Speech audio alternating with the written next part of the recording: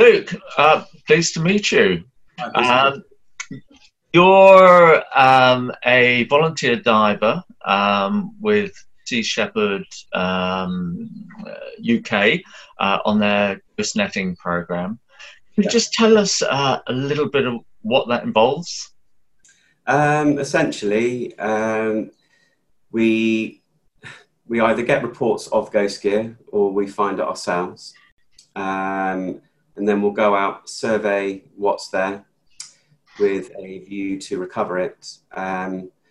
Essentially, we're all volunteers that have received the joint training with Sea Shepherd and SDI, and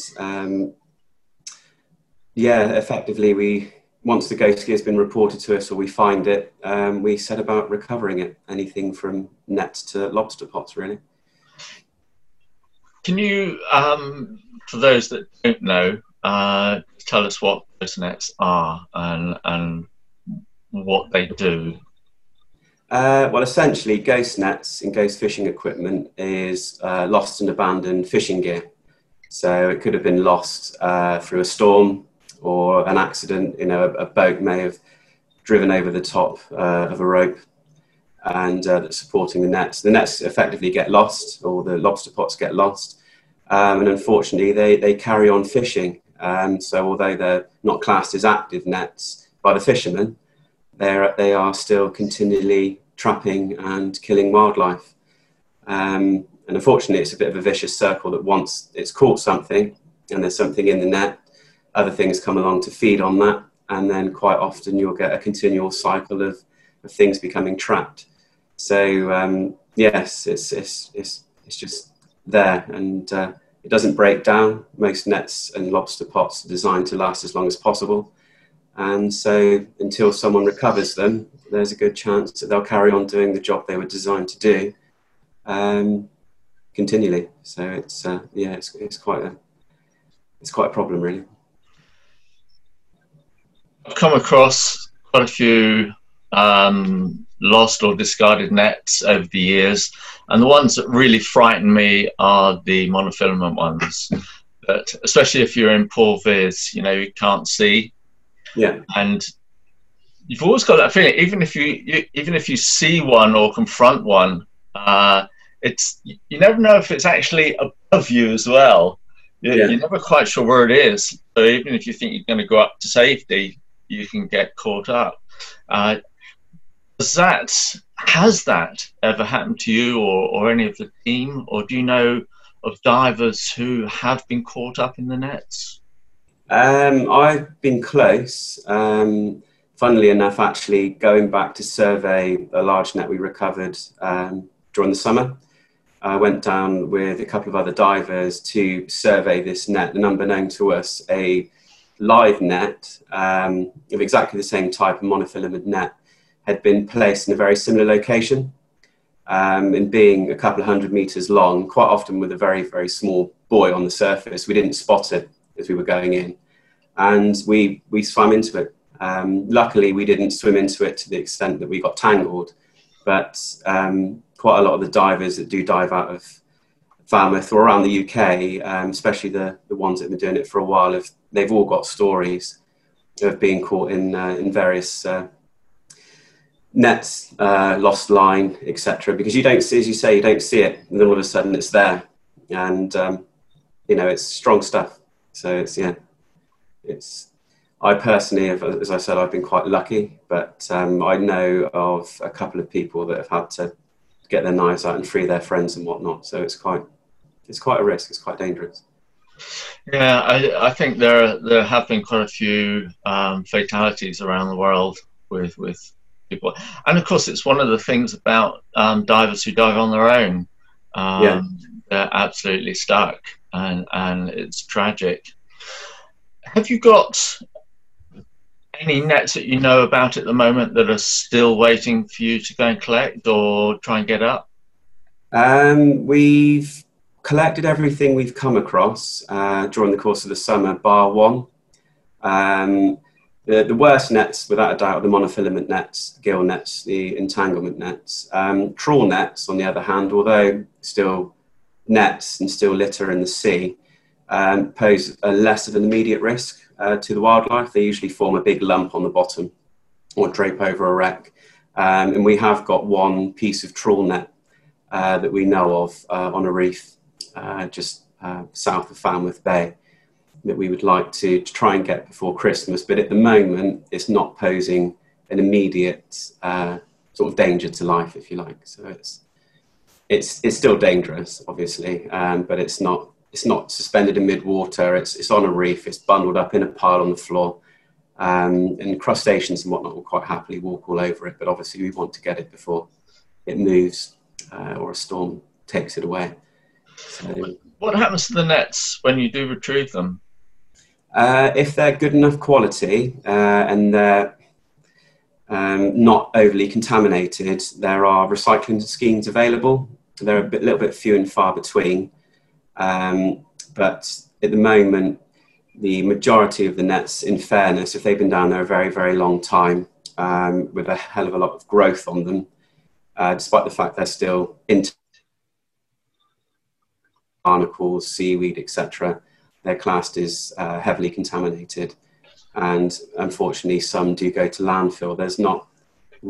There's Odyssey Innovation that take nets and I think Ocean Recovery, which are linked together. They get sent off abroad to be recycled into plastic pellets and then brought back to the UK. One company, Odyssey Innovation, make kayaks. I think there's companies abroad that recycle it into like a nylon thread to make clothing. Some well-known brands reuse that. But unfortunately in the UK, we are quite slack on the facilities available. Considering we're an island nation, surrounded by coastal fishing towns and whatnot, we don't really have anything in place nationally to actually deal with the problem of lost and discarded nets once they've been recovered, or nets that fishermen have that are at the end of their life. You know, there's far too much of this going into landfill, really. I mean, it's a crucial part of protecting the marine environment, the ecosystems, especially on reefs.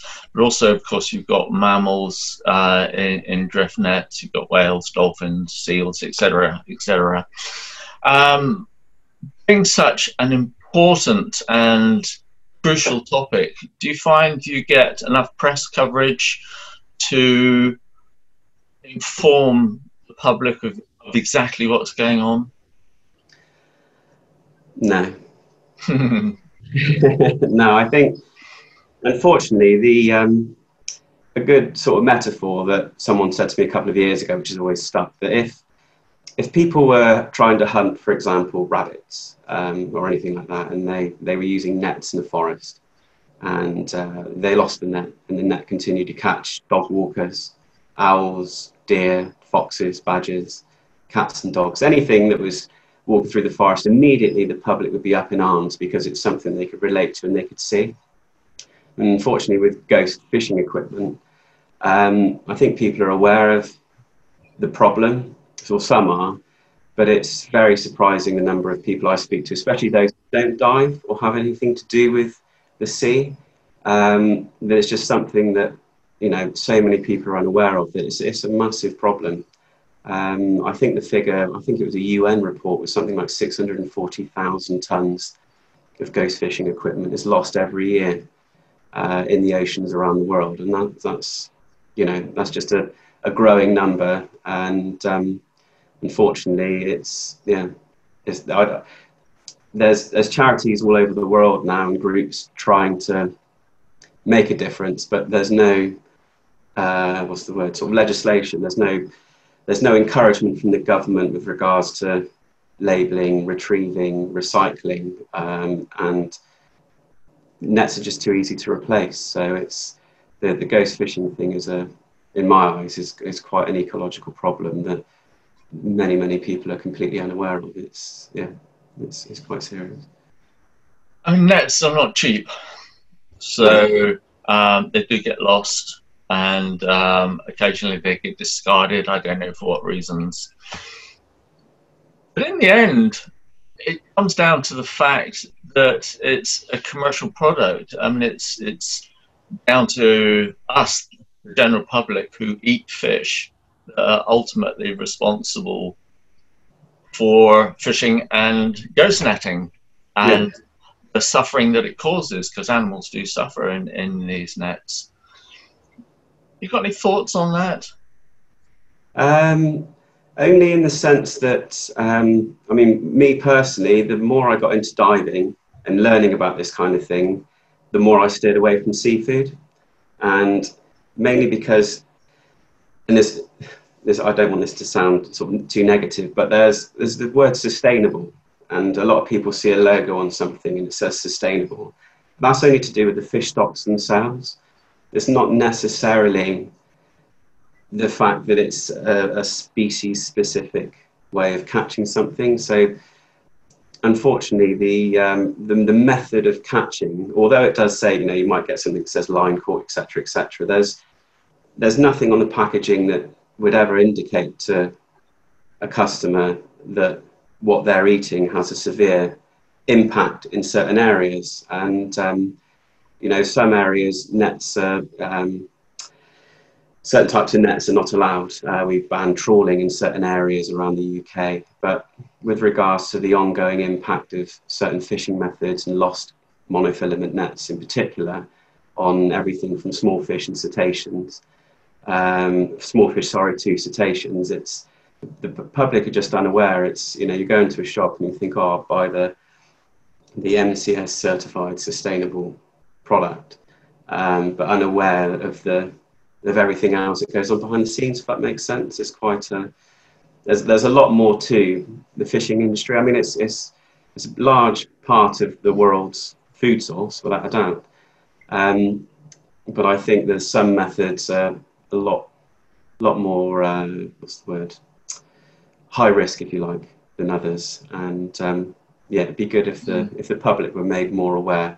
Just, you know, in general, we wouldn't. I think if the public were more aware of how things were caught, there would probably be quite a shift in, you know, consumer demand, if you like. It is an important food source, or it always has been, and a huge industry. But of course, it's shrinking every year due to pollution, habitat destruction, overfishing, etc., etc. So at some point, we do have to entertain something else to be eating, to actually stop at some point before we're stopped doing all this damage to the sea environment. What that is at the moment, I'm unsure. There seems to be quite a lot of alternatives out there, though. Yeah. Tell me, how long have you been diving? How long have you been looking at the underwater world?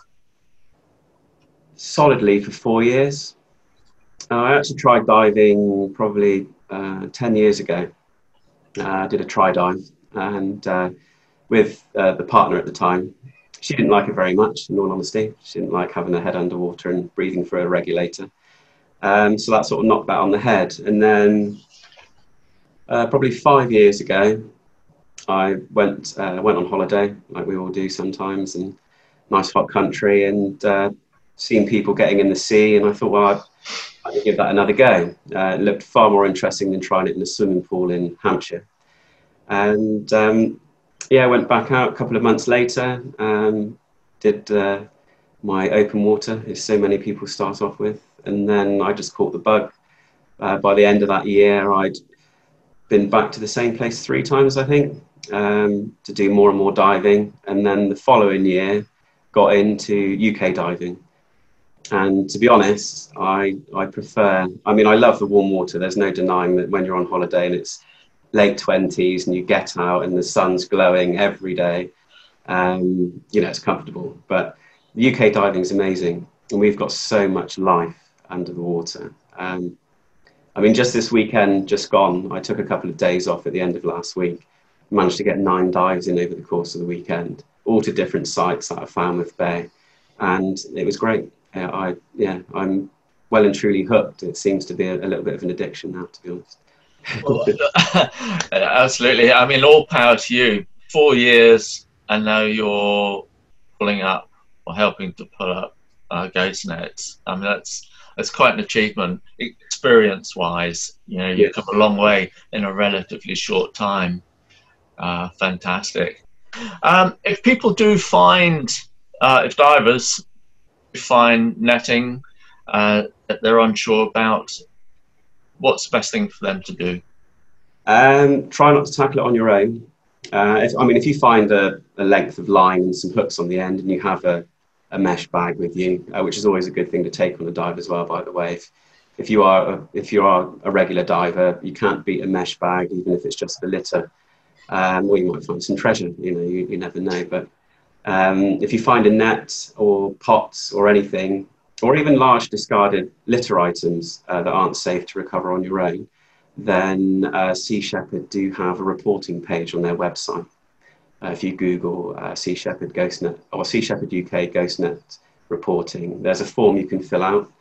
They will look at it depending on where in the country it is. It'll either be ourselves that will go and get it directly, or in the far reaches of the country, as quite often is the case in Cornwall. We'll work with other charities and groups to make it the most efficient and speediest recovery, so we can get it out of the water as soon as possible to remove the threat to marine life. Great. Luke, thank you very much. Great talking to you. Doing a fantastic job. Within your area team, how many of you are there? How many people are there doing the same as you? Throughout the UK, I think Sea Shepherd now probably have 20 trained up divers, there or thereabouts. We have a couple of boats in the Midlands, one in Scotland, hence why the two recoveries, or the two larger recoveries we did this summer in Cornwall, we did in conjunction with a local organisation, Fathoms Free, who have their own rib and enabled us to get there quickly, which is especially important with the current situation with coronavirus, because obviously there are certain areas of the country, unfortunately at the moment, that are rather restricted on their movements, etc. So we're dotted all over the UK, and there's always someone somewhere that will be able to get there to retrieve the ghost gear. So. Great. Luke, again, thank you very much. Good luck in the future. I hope you're out of work at some point with the netting, but I kind of think it may go on for a very long time yet. Once again, thank you, and I hope to meet you at some point. Yes, no, definitely. Thank you. It's been great. Cheers now. Bye. Yeah.